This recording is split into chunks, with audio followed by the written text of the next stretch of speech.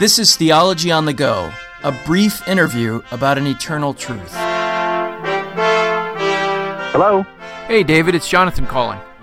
Jonathan, how are you? I'm doing well. Hey, thanks for being willing to do this.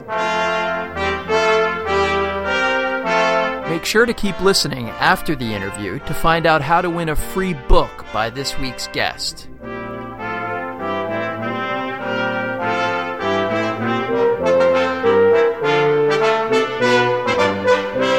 Our guest today is senior pastor of Midway Presbyterian Church, and he has been there since 2003. He is a writer, an author. He's authored or edited over 20 books and numerous essays. He writes regularly for Place for Truth. He's a husband to a wonderful woman, Anne, and he's been a good friend to me. So, David Hall, thanks for joining us today. Thank you. Great to be with you always. I wanted to talk to you today about the pastoral implications of having a confessional statement, and then also to talk a little bit about your own journey into confessional orthodoxy. So let's just begin by asking this. You're pastor of a church that is governed in some measure by a confession, and what difference does that make? Well, a couple. One of the things that I was taught early on about confessions is that they were appropriate standards irrespective of any individual. So when I preach, for example, if my sermon or if in a Bible study, if my teaching and substance is astray or contrary to the confession, I have to give an answer for that. And that's a good thing for every pastor. So there are norms and standards. There are professional standards and protocols for doctors, for attorneys, for educators, and we have those in the ministry as well. So the local church, I think, learns to trust that what they're hearing week in and week out is not merely the opinion of one person. And the second real practical use is, particularly I think for younger ministers, if you want to know what's true, and you come up with some exegesis or some interpretation of Scripture, you might think you're the first to discover something.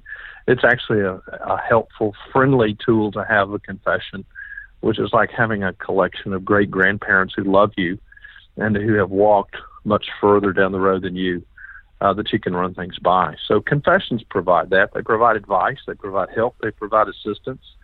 And as I've said in some columns on PFT and in other places, to a degree, and as long as they're biblical, they should be our friends and should be welcome. But what about the charge that some would make that confessions and being bound by a confession actually kind of hamstring your reading and teaching of the Bible? Has that resonated at all with your own experience or your own observation? Yes and no, and that I know that sounds cliche, but yes, in that there is a limitation, but I would add that's a good limitation. So the fact that there are inherent limitations to what we publicize from the pulpit or from the lectern is not inherently a bad thing. To the contrary, I think it's a helpful thing. So if you're looking for an academic freedom in a character that doesn't have any limitations and that is free to explore heresy, then you're going to feel bound and chafed to a confession. But no, it doesn't bind us in any bad way except to interpret Scripture as Scripture interprets itself.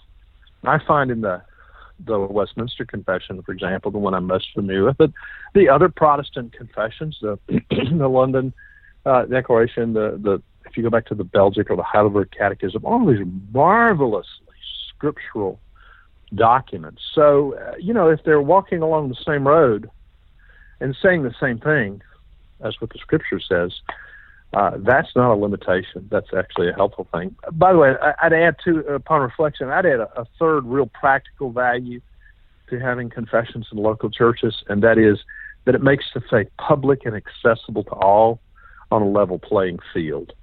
The pastor doesn't have, in other words, the right to hold to privileged interpretations. But if anybody wants to know what our church believes, for example, I can give them a copy of the Westminster Confession. And in most versions we use, there's about a 3-to-1, maybe a 4-to-1 ratio of scriptural text to the confession text on every page. So we can show people how abundantly scriptural our confession is. And, if people want assurance, want to know what we hold, we're able to put something in people's hands or point them to a link and say, this is what we all do believe, and everybody knows, everybody has equal access. It's a good thing to have a public document. So you've talked about the benefits for yourself and as a pastor, and then also the benefits for the congregation. It sounds to me like you would probably advise someone if they were moving away from your church, moving to a new area, got a new job. It sounds like you would advise them, listen, there's benefit in you attaching yourself to a church that has a public and clear and historic confession of faith. Yeah, it's a plus. It saves people time. If a family with 3 or 4 children moves out to the Midwest and to a new community, or to the Northeast, or to the Pacific Coast, or even to other places in the Southeast, you're going to save your members some time if you give them some tips. I've compared a confession to a cookbook. If I have friends who are going to San Diego, for example, I will immediately say, oh, you should go to this restaurant. You should try this. You should try this. That's the voice of experience. Everybody won't agree with our taste. But the confession is like that. We don't just, mix the ingredients and throw them on the table. We follow certain recipes. And to the degree that you can help people relocating find churches quickly, that's a pastoral gift. David, I know a little bit about your story because of previous conversations we've had, but I wonder if you could talk about that. How is it that you arrived as a minister in a confessional setting? Kicking and screaming is the short answer. I started attending a Reformed Presbyterian seminary in the mid-'70s after having been at L'Abri, and I went there and entered as a first-year seminarian in a Reformed Presbyterian seminary as an Arminian, dispensationalist, charismatic, and I think I was even on a scholarship from my Methodist church from the female equivalent of the Masonic order. So I didn't know that. I didn't. Yeah. It was a place that I shouldn't have been. I stood up, introduced myself at convocation, and the whole congregation laughed, and I didn't really know what was funny. I had a Schofield Bible. It was the only Bible I had. I was a fairly new Christian. But the whole idea of a body of truth that is established and fixed was a pretty new concept to me. So I fought through, when I was in seminary, and even after that, I fought through major chapters and paragraphs of the Westminster Confession. I don't. My wife and I, neither of us have any Presbyterian relatives as far back as we go. She was from a Catholic family. I was from a Methodist family, and so this whole thing was foreign to us. But I kept being challenged, and I think this is the simple and only question that's important. With this query, are these things biblical?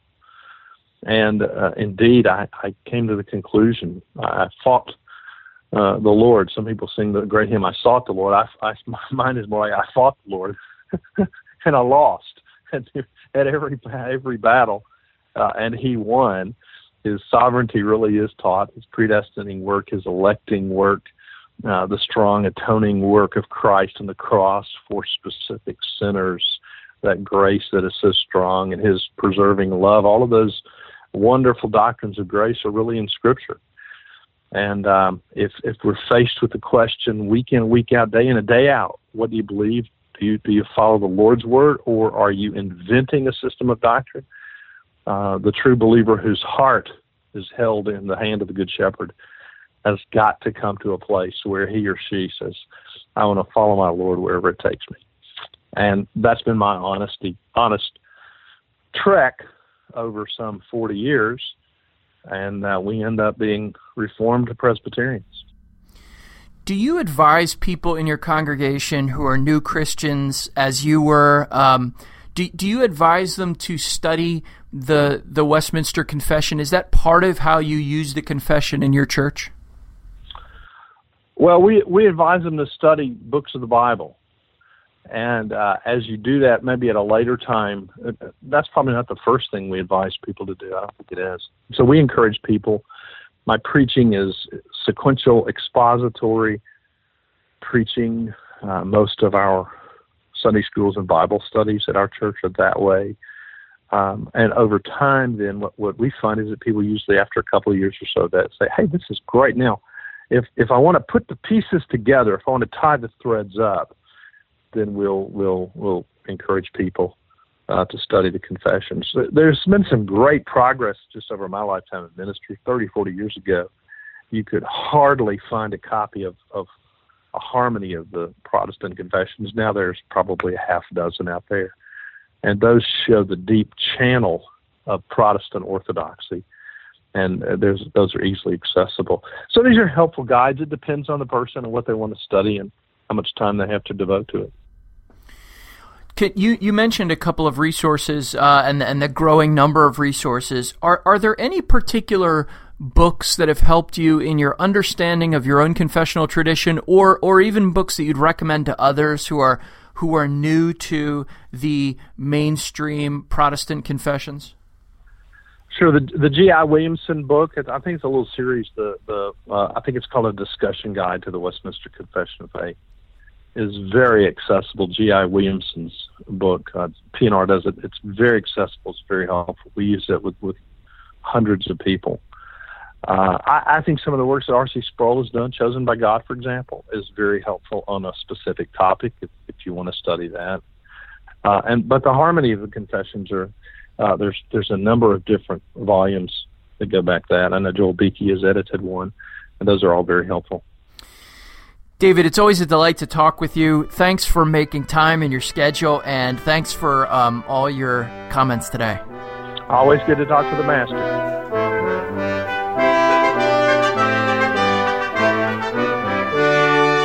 You've been listening to Theology on the Go, a podcast from placefortruth.org. Place for Truth wishes to be thoughtful and accessible, and is based on the conviction that the gains of the Protestant Reformation retain their potency and ought to be maintained for the health of Christ's Church. This week, we are offering The Practice of Confessional Subscription by David Hall to a few of our listeners. Go to the podcast page at placefortruth.org to enter for a chance to win. And listen next time to Theology on the Go, a brief interview about an eternal truth.